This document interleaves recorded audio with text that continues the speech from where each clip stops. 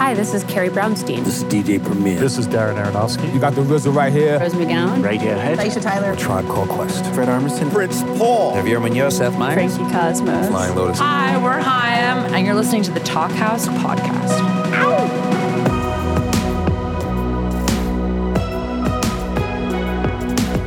Hello and welcome to the Talk House podcast. I'm Josh Modell.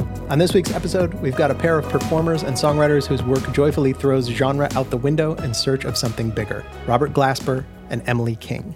Now, Glasper started his career pretty firmly in the jazz world, though as you'll hear in this conversation, he really started out by playing in churches in his native Texas. But in 2012, he released an album called Black Radio with his electric quartet, the Robert Glasper Experiment, which gleefully knocked down boundaries between jazz and hip-hop and featured such artists as Erykah Badu and Lupe Fiasco, not to mention an awesome cover of Smells Like Teen Spirit.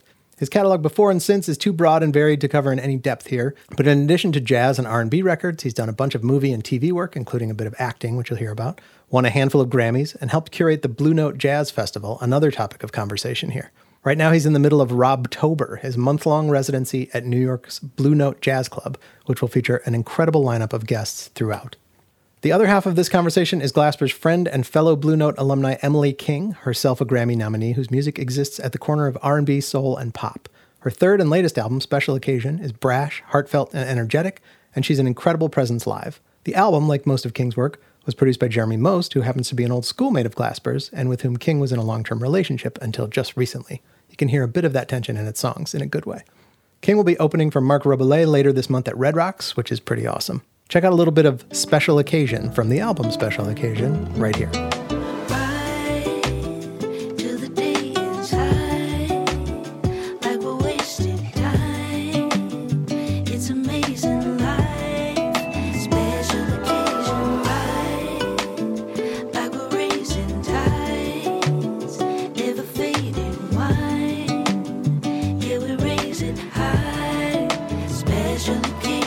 In this lively chat, these two talk about how the New York Times accidentally named Glasper's band for him, the chances of Glasper becoming a PGOT, you'll see, how being a messy person might make you creative, and more. There's also talk of bad hairstyle choices and how having white friends might exacerbate that problem. Enjoy.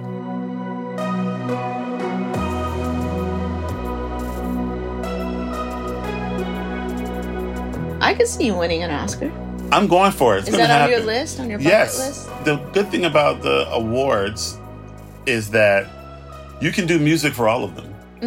I don't have to all of a sudden become an actor to get an Oscar. It's true. You can do music across the board because an actor can win. I mean, you can win for acting and music. Right. And you can do the same thing for an Emmy. Right. Acting and music. So I have an Emmy, but for music. Oh, that's amazing. And I have a few Grammys, so that's music. Ooh. But I have a Peabody. Oh, tell me about that. So the Peabody Award, I don't even know what the fuck it is, honestly. But it's very prestigious. It's very prestigious. Sounds extremely the Peabody. prestigious. So you know this EGOTs, right? You know what the EGOT is? Yes. There's 18 EGOTs in the world. Oh, wow. That's all? There's only 18 or 19 EGOTs. I think the last EGOT was the actress. It's Viola Davis. Viola Davis. I was there at the Grammys when she won. She won the Grammy. Boom. And I think she won a Grammy for like an audiobook or something. Ooh, okay. And that made her an EGOT in that time. Just now, the Grammys that's that amazing. just happened. Can we submit this for audiobook? I think we can. Okay. I think it's definitely a Hannah, thing. can we do that later?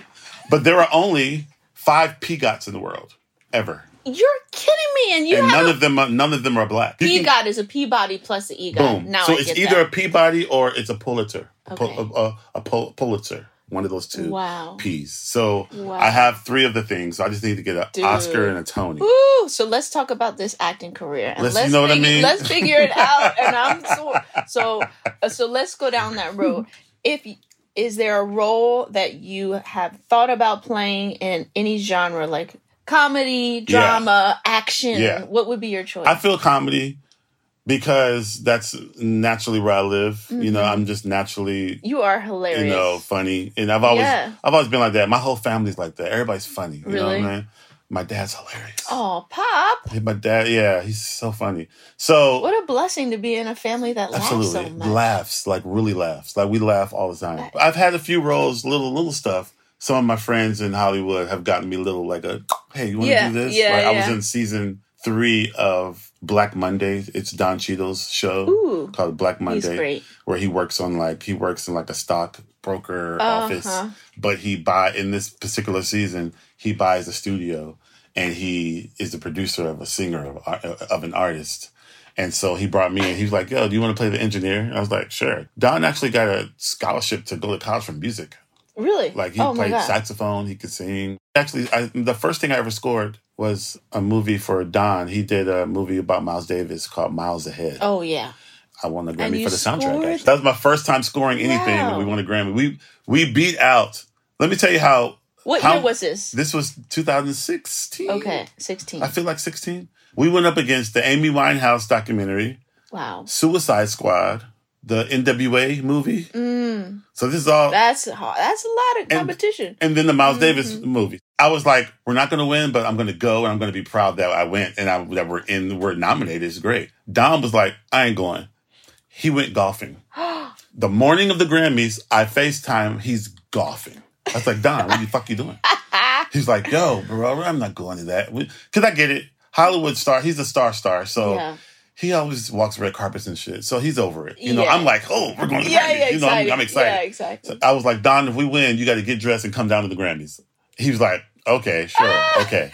So we end up winning. Oh my God. And we're all shocked. We're like, oh, snap. So I get on stage. I'm like, Don, we won. I'm holding the Grammy on stage. Oh my God. He's like, what the fuck?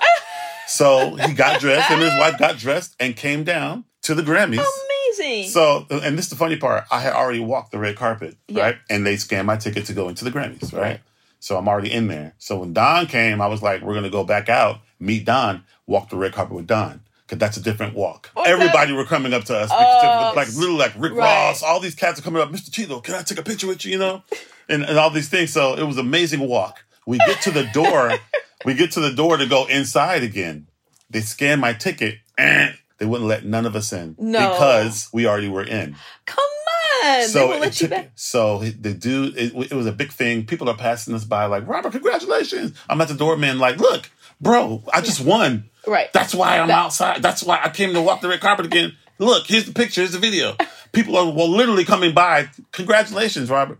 So it took an hour. They had to take all of our driver's license, take it to the head part of the thing and do all this stuff. Come back and give us our license.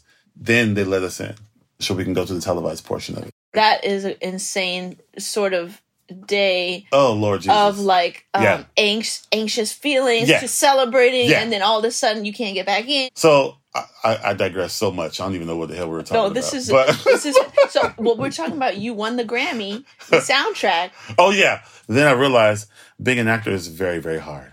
The call times, I can't do the call times. So it's not the actual acting that's hard. No. It's the call times. It's the call times. And the catering. Jesus Christ. Catering was Catering was But the call times. What is this called? It's different from music. Yes, because when you go somewhere for music, it's all like mapped out to like, okay, your call time's going to be 3:30 in the lobby. It's going to take a half hour to get to the place. Right. Then you got sound check at 4:30. Then, everything's kind of boom, boom, boom, boom, boom.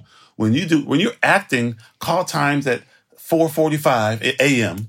Wow. You go to your trailer. You could sit in that trailer for 6 hours. They probably don't need you until 10. They don't know when they're going to need you because they're working on a scene right now. And until that scene's done, then like, okay, come do makeup. And you go to the trailer, you do makeup, then you go back to your trailer. And it's a hurry up and then you wait. just sit there and wait. And then you can't mess up the makeup. So if you don't have a good trailer, which I did not, and I told Don, fuck you. Yeah. Because you have a good trailer. Why do you get a good acting trailer? Right. You haven't done that much more acting than me. Right. How different was the trailer?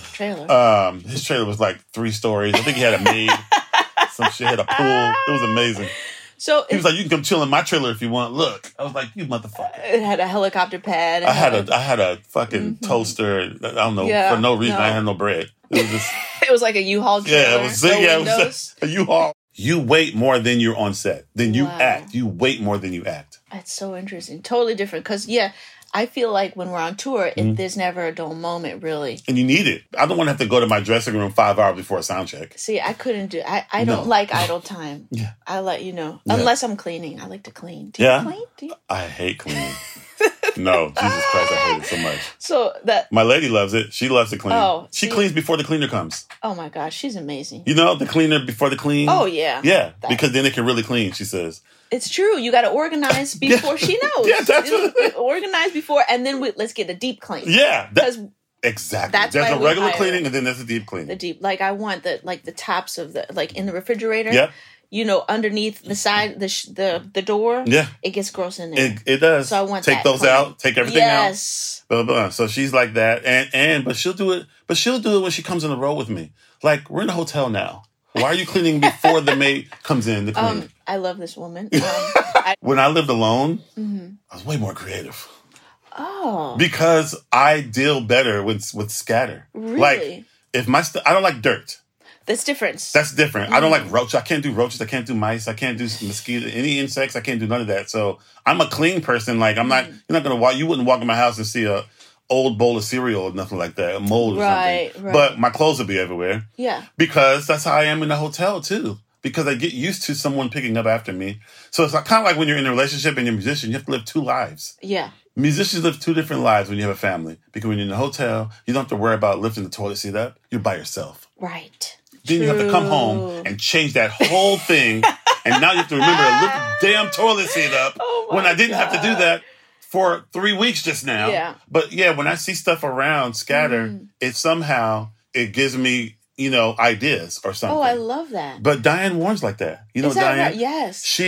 I don't know where I said Diane like I know her, Yeah, but I never met her. I did meet her once. I met her once. But I know like a lot of people who worked with her there. And the room where her piano is, where she writes, they say she hasn't straightened it up since like the 80s. Oh my God. Wow. Like there's distinct. For those who don't know who Diane Warren is, Yes. she's written so many hundreds of All the thousands of songs. hit songs. Don't Want to Miss a Thing, Unbreak My Heart, Everything. everything. So many. It's easier to mention things she didn't write.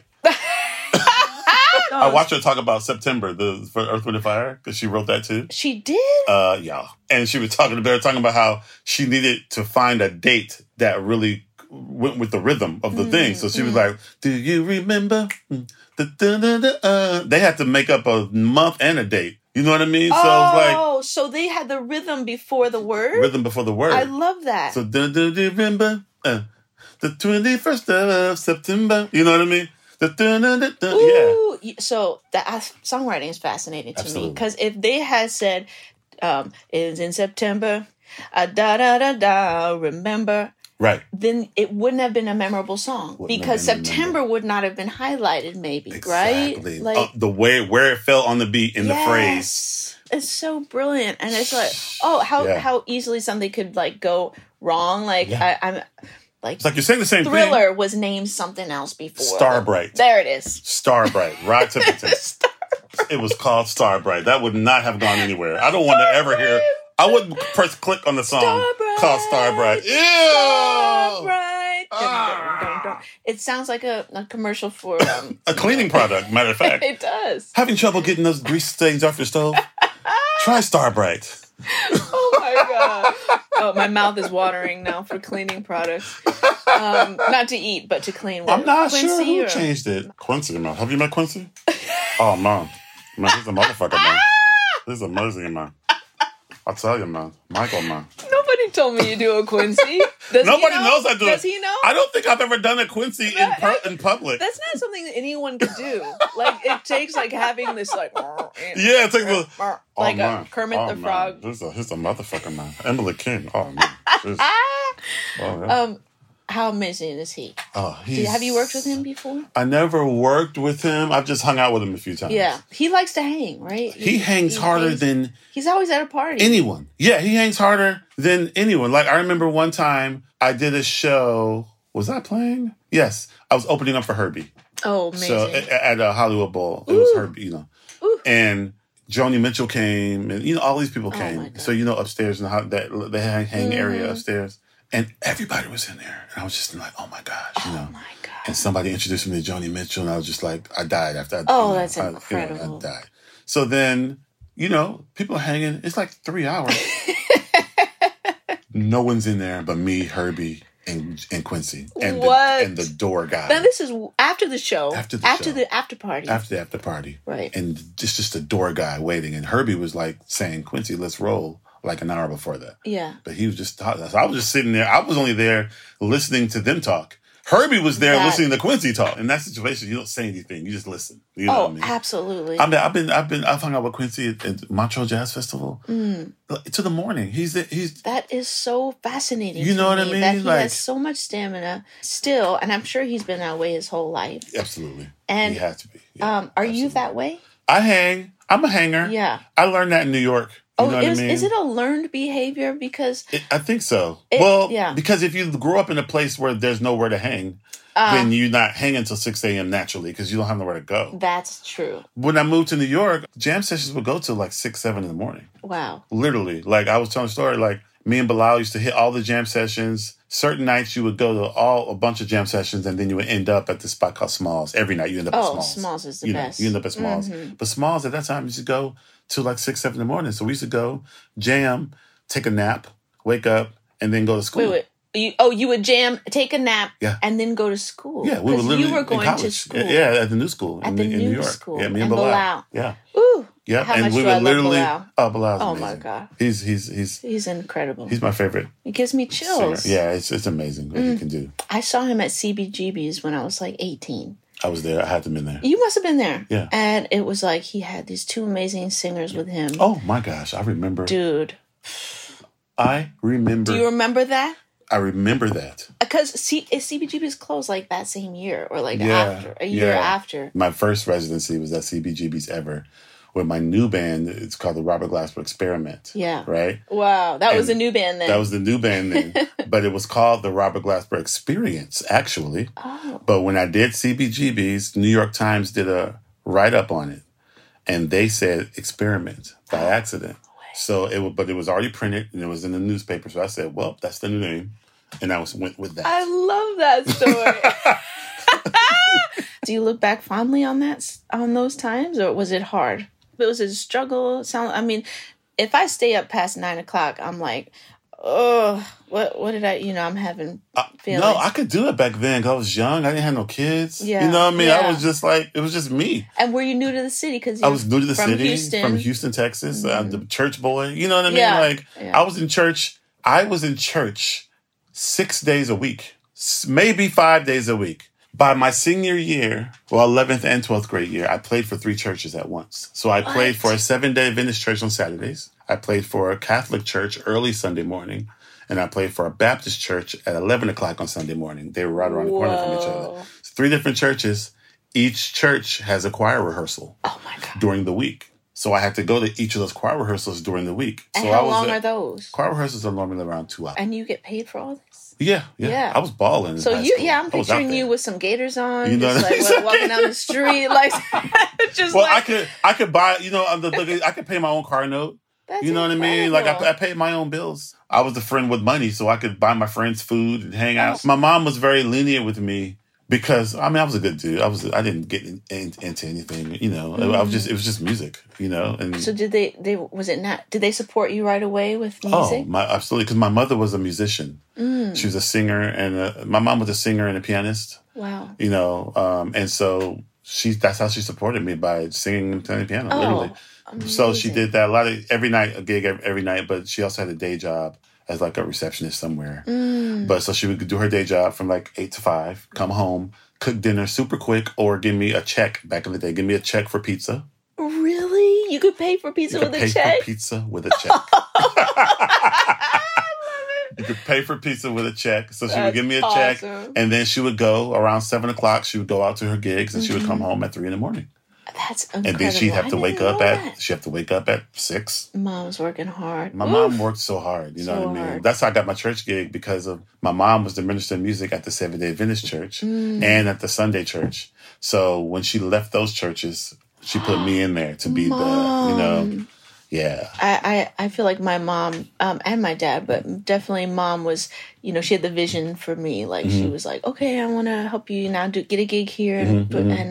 And thank God for moms doing that. Did your mom teach you how to play piano, or was it basically, just by... basically, I'm mostly taught by ear. My mom she played enough piano to accompany herself. She wasn't a pianist, but she could accompany herself. So she did a lot of gigs, like, solo piano, singing gigs, at jazz clubs, jazz bars. Singing standards and Top 40. Oh, love it. Top 40. That's where my love for... I have so much random love for, like, Liza Minnelli and... Oh, that's great. and Bette Midler and Billy Joel. I know so many songs because of that. My mom had her little cue cards with the lyrics and keys and stuff, and she would do all those kind of songs, Oh, that's great. But also when she, on Fridays and Saturday nights, she played at a club, you know what I mean? Like, so that was the top 40 with a band, and, So she must have been, she knew, like when you, at an early age, that you had the talent. Absolutely. She must have recognized that. She recognized it. And the funny thing is, I didn't want to play piano. I wasn't trying to be a pianist. I thought I was going to play sports. I really thought I was going to play basketball. So I was That's one thing we have in common. You play basketball? We both like basketball very much. Nice. Yes. Did you play? I did in middle school. Oh, kill it. Yeah, I went to basketball camps and stuff. Shut up. Yeah. Nice. So, but how does that work with being injured? Like, you can't really go hard on basketball with your job. Exactly. So I was pretty good in junior high. But I realized once I got to high school, that's when all the schools get integrated and you really know if you're good or not. You know what I mean? And, I was in kind of like a more of a white neighborhood in junior high school. So when with the high school, that's when all the black schools integrated to the school I was going to. Right. And I was like, ooh. Next level. Yeah. We have arrived at the next level of balance. I wrote the bench most of the time.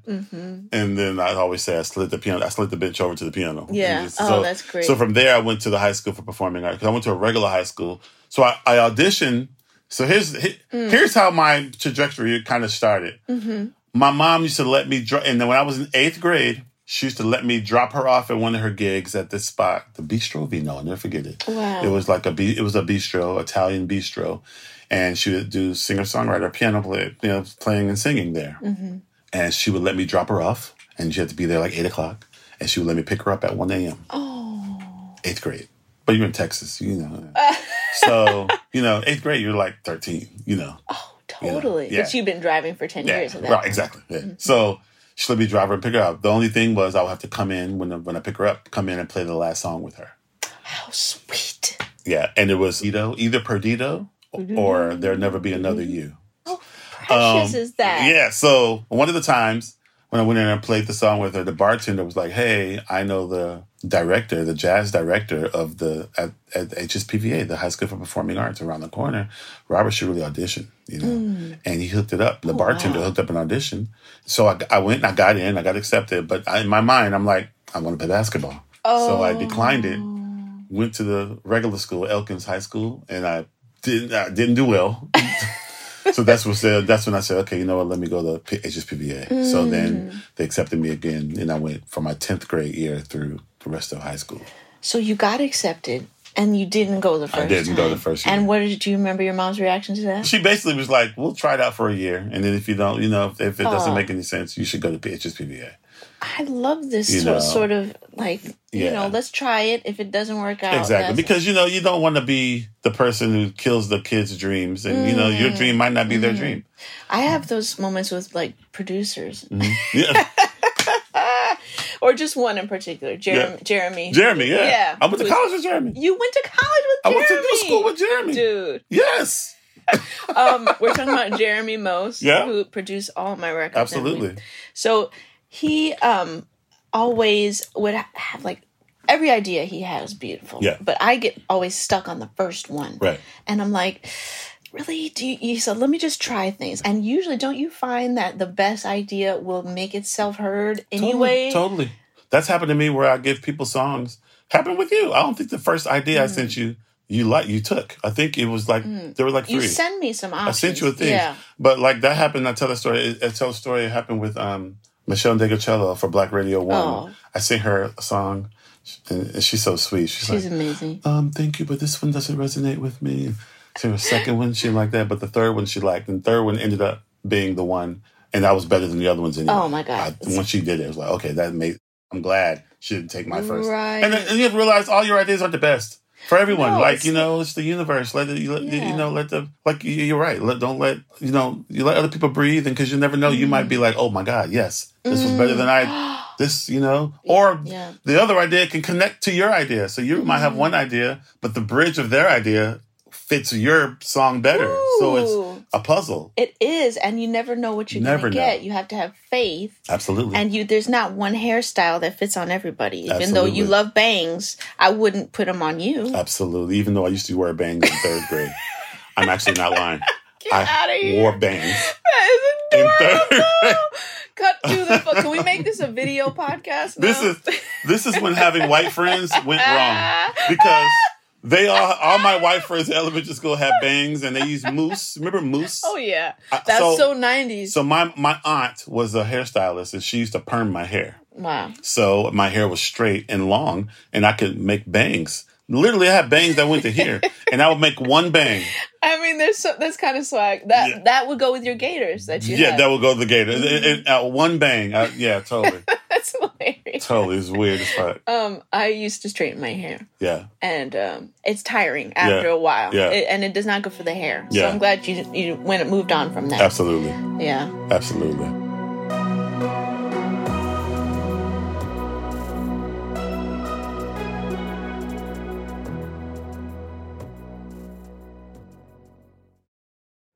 Hey, this is Josh Modell, host of the Talk House podcast. We love it when musicians come on the show and talk about process, and often they'll get into the nuts and bolts of being a working artist, which can sometimes be fun and sometimes feel more like a business.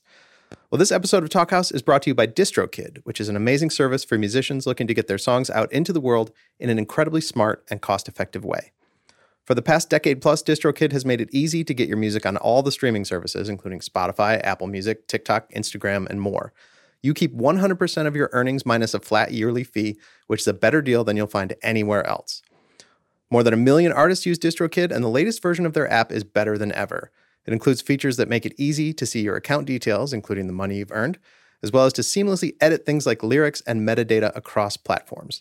There's even a feature called Instant Share, which allows you to easily share files with your bandmates, booking agent, playlist curators, and more.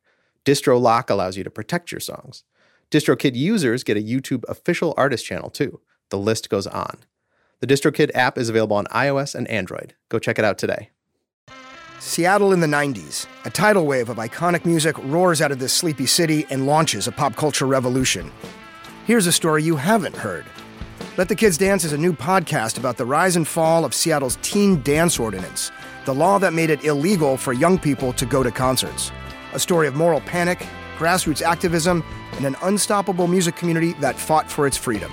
Listen to Let the Kids Dance from KUOW and the NPR network. Hey, Talkhouse listeners, it's Josh Modell.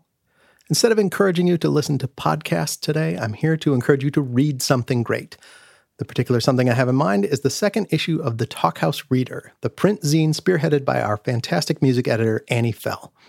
This issue is focused on the intersection of food and music, and it features contributions from Maddie Matheson, Coleman Domingo, Squirrel Flower, Sam Evian, The Blessed Madonna, and more. There are pieces about eating while on tour, the gentrification of food, cooking as a creative catalyst, and much, much more. You can order a copy today, along with the first issue, at store.talkhouse.com. Please do check it out.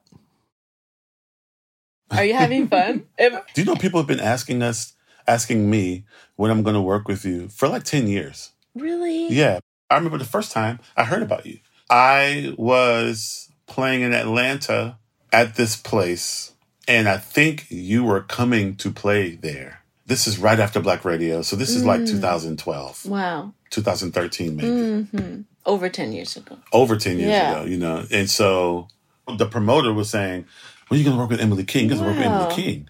I was like, Emily King?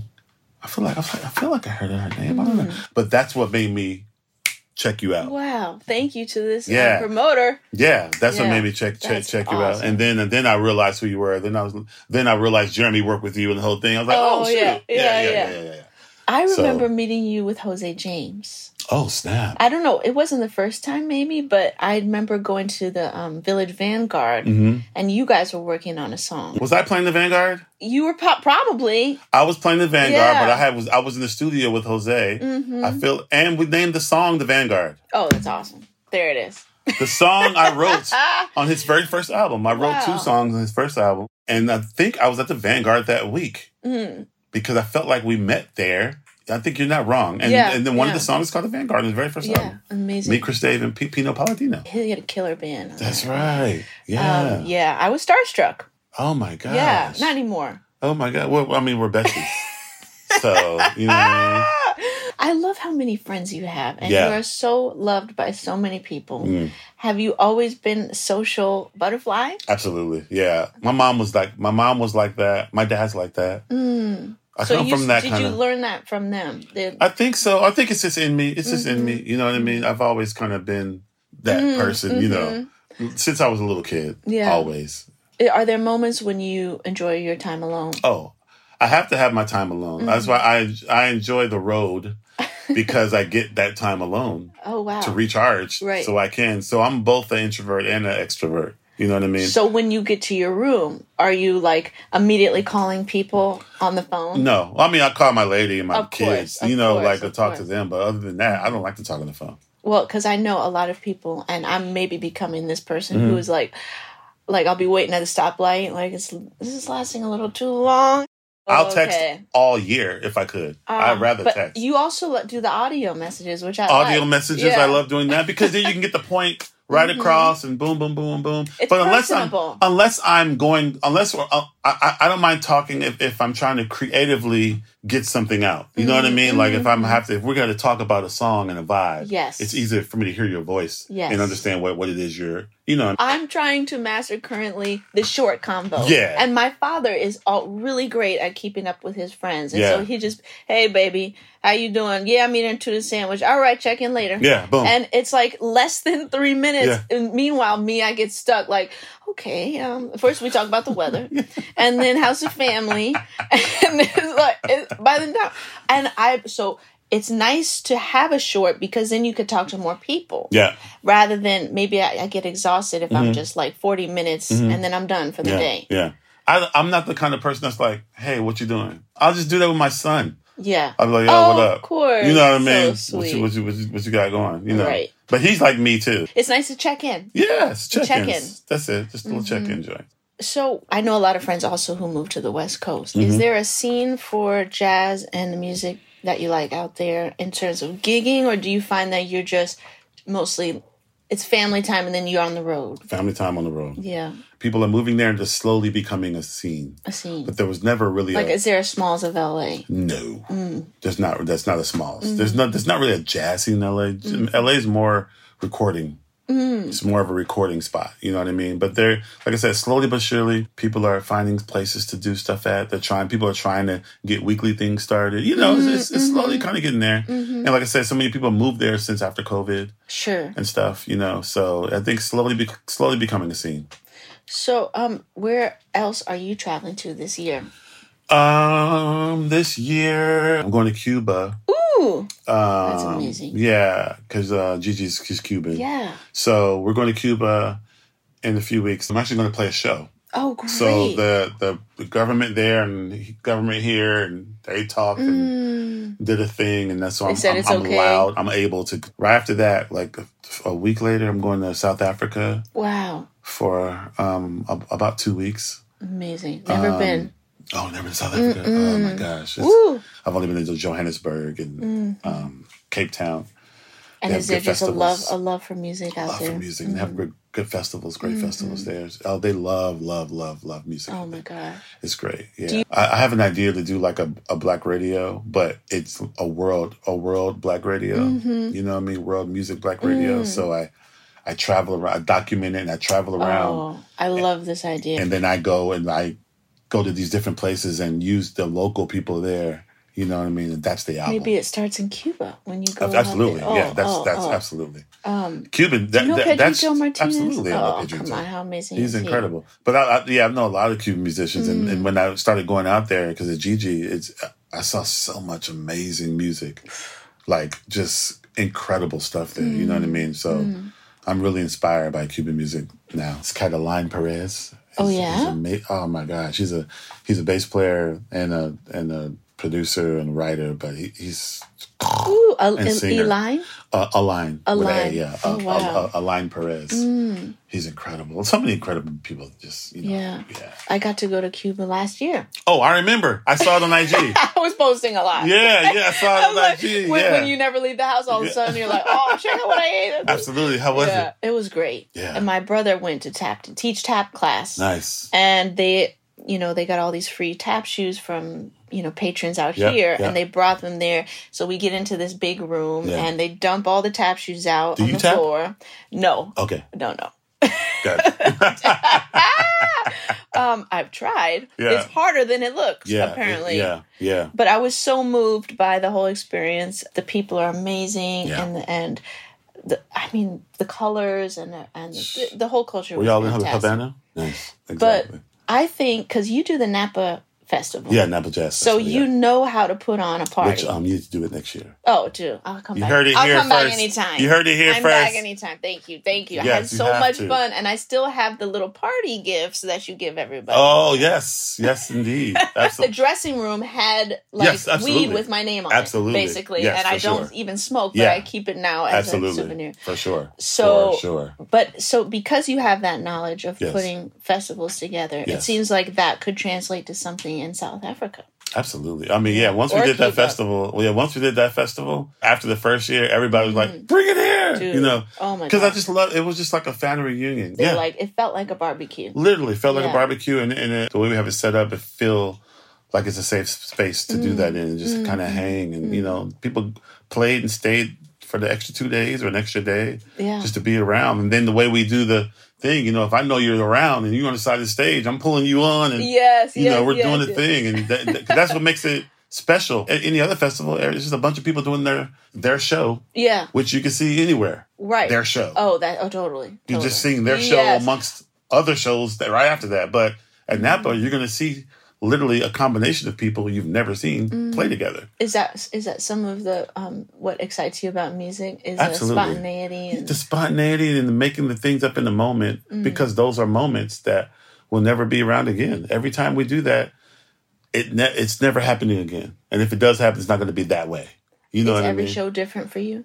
Every show's different. It has to be, yeah. Even when there's set list, all the things. Even if I played the same songs, it's going to start different or end different. Each song there's going to be random things in between that we come up with, like even the vamp at the end. Remember we came up with the vamp? Yes, I love that. That's just how I roll. Like that has to happen. Yeah. And my guys know it too, so I love it when they come up with stuff too. And it's like, oh, we're here. Okay, cool. You know what I mean? And it's just, I hate being bored, and I love it. When you have a band you can trust, you can do that. When you have a band, that's the key. So here's my question, because there's probably going to be some musicians listening. Yeah. So, what if a show goes wrong? Yeah. What are the things that you would mention in terms of nothing to do with tickets or anything like that, but for you after a show? What are the things that would go into you feeling like, oh, that wasn't a great show? My pet peeve is this. No matter how good you are, or how bad you are, you have to be aware. I'm very spontaneous. I don't like to rehearse. I thrive off of, just the moment and making sure that everybody's looking at each other and making sure everybody's aware. If you're on autopilot and you're just looking down at the floor and just playing the song, I hate it with a passion. You know what? I'm going to go ahead and back you up on that. A lot of younger players, they're afraid or they're shy and they close their eyes, they look down. Yeah, they look down, close their eyes, like, yo. How are we supposed to drive the car together if we're all closed eyes? We're on a basketball team. I can't pass you the ball. 100%. Or you don't know what play I'm going to call. Yes, you know what I mean? Sometimes I'll be in the middle of one song and want to go to a whole nother song in the middle. Ooh. And I'll just mouth it. I need the bass player to look at me because that's the harmony, at least. Drummer, that's why I always have my drummer facing me. Oh, I noticed. Bass player needs to look to the right to me. Right. You know what I mean? Yeah. Because in the middle of the show, I'll fill out the crowd and I'll know what needs to happen. Because that's why I can't fully make a set list a lot of times because I don't know what the crowd's going to be like. And then once I get a vibe of the crowd, then it changes the set in the middle of the show. Right. And I might want to change it in the middle of the song. Right. So that is 100% great advice. Absolutely. Let's look at each other all the time, especially the band leader. Absolutely. And listen.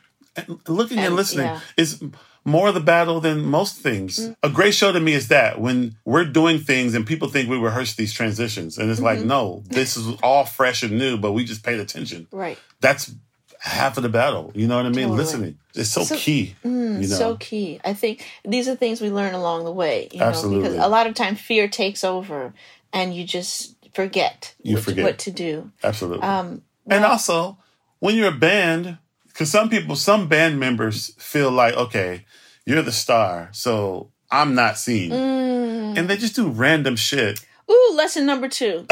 And it's everybody's watching you. Everybody's watching you. Yes. You're on stage. They can see you. Yes. If you went to see Janet Jackson, you wouldn't see the bass player doing what you just did. You know what I mean? Like on a big scale. So don't do that shit here. Just don't do random things that's like, it's not a stage etiquette. You know what I mean? Oh, I when I was starting out, I had some band members that were like talking to each other during the song. Yeah. And I remember seeing it back and I was like, this looks very unprofessional. So, yes, lesson number 2. Yeah. Like, we joke and talk on stage. Business. Yeah. You know, we joke with each other and talk on stage, because that's one thing, but it's like having a private convo and y'all just, while I'm doing a piano intro, right. like, I'm trying to create a vibe here, and y'all just broke the vibe by doing that over there. We all have to be purposeful. Everybody can see you. So those are the lessons that we've learned from being in the game. Because I realized that even once I become my own artist, and like what was it after Black Radio came? No, I started playing. I was on the road with Maxwell, right?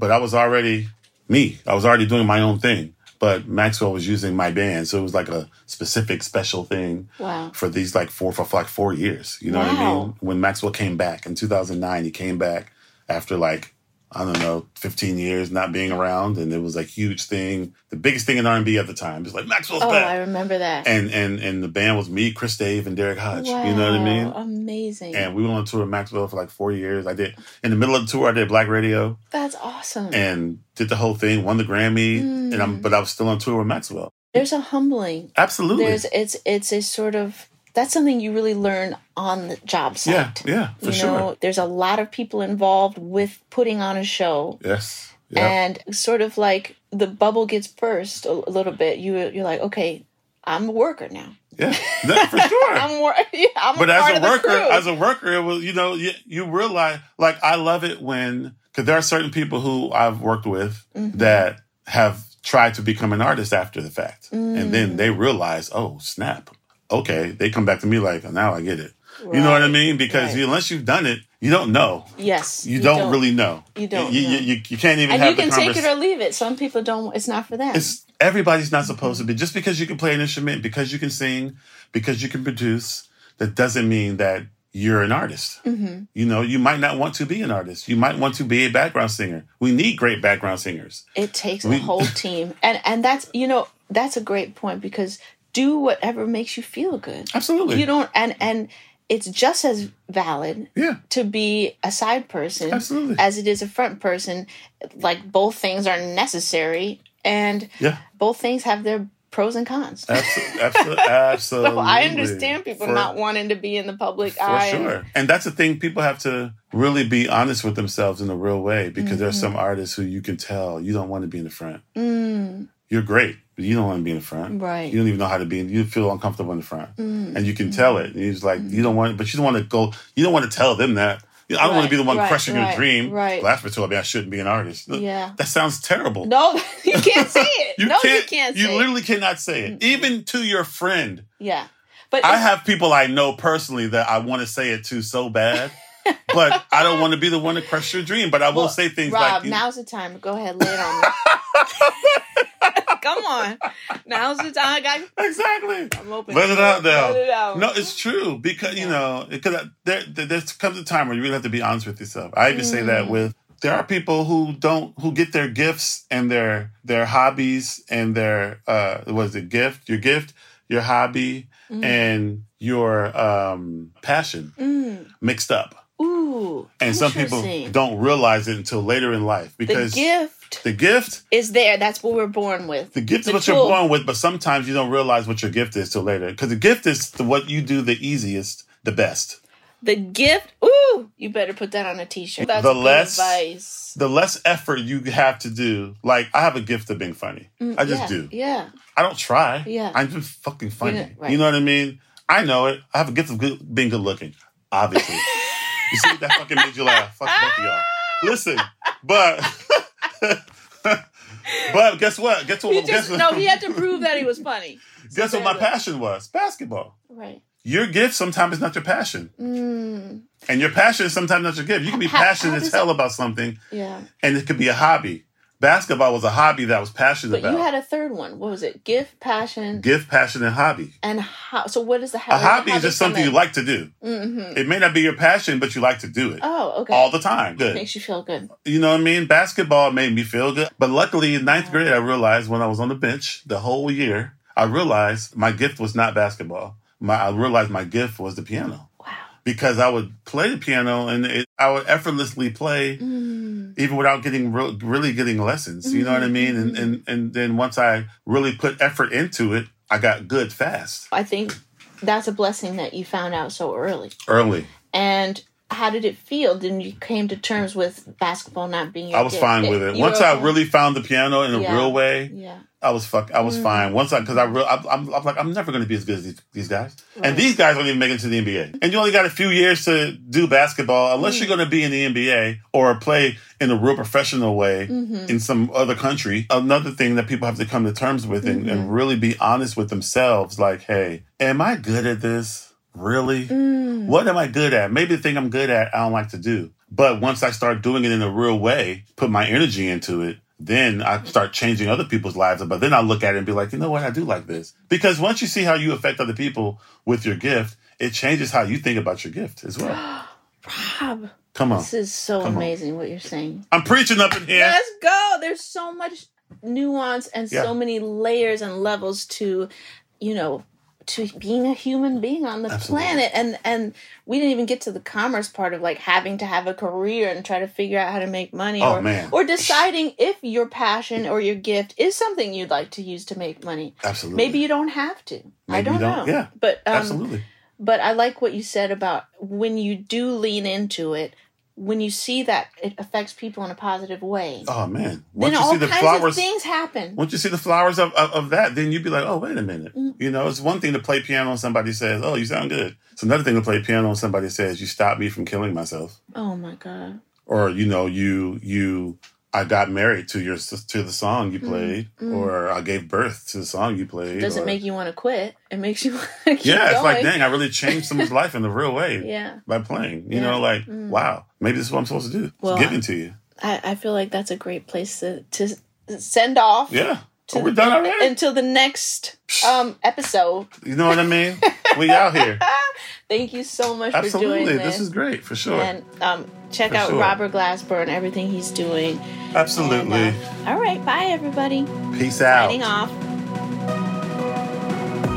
Thanks for listening to the Talkhouse podcast, and thanks to Robert Glasper and Emily King for chatting. If you liked what you heard, please follow Talkhouse on your favorite podcasting platform and check out all the goodness at talkhouse.com. This episode was produced by Myron Kaplan, and the Talkhouse theme is composed and performed by The Range. See you next time.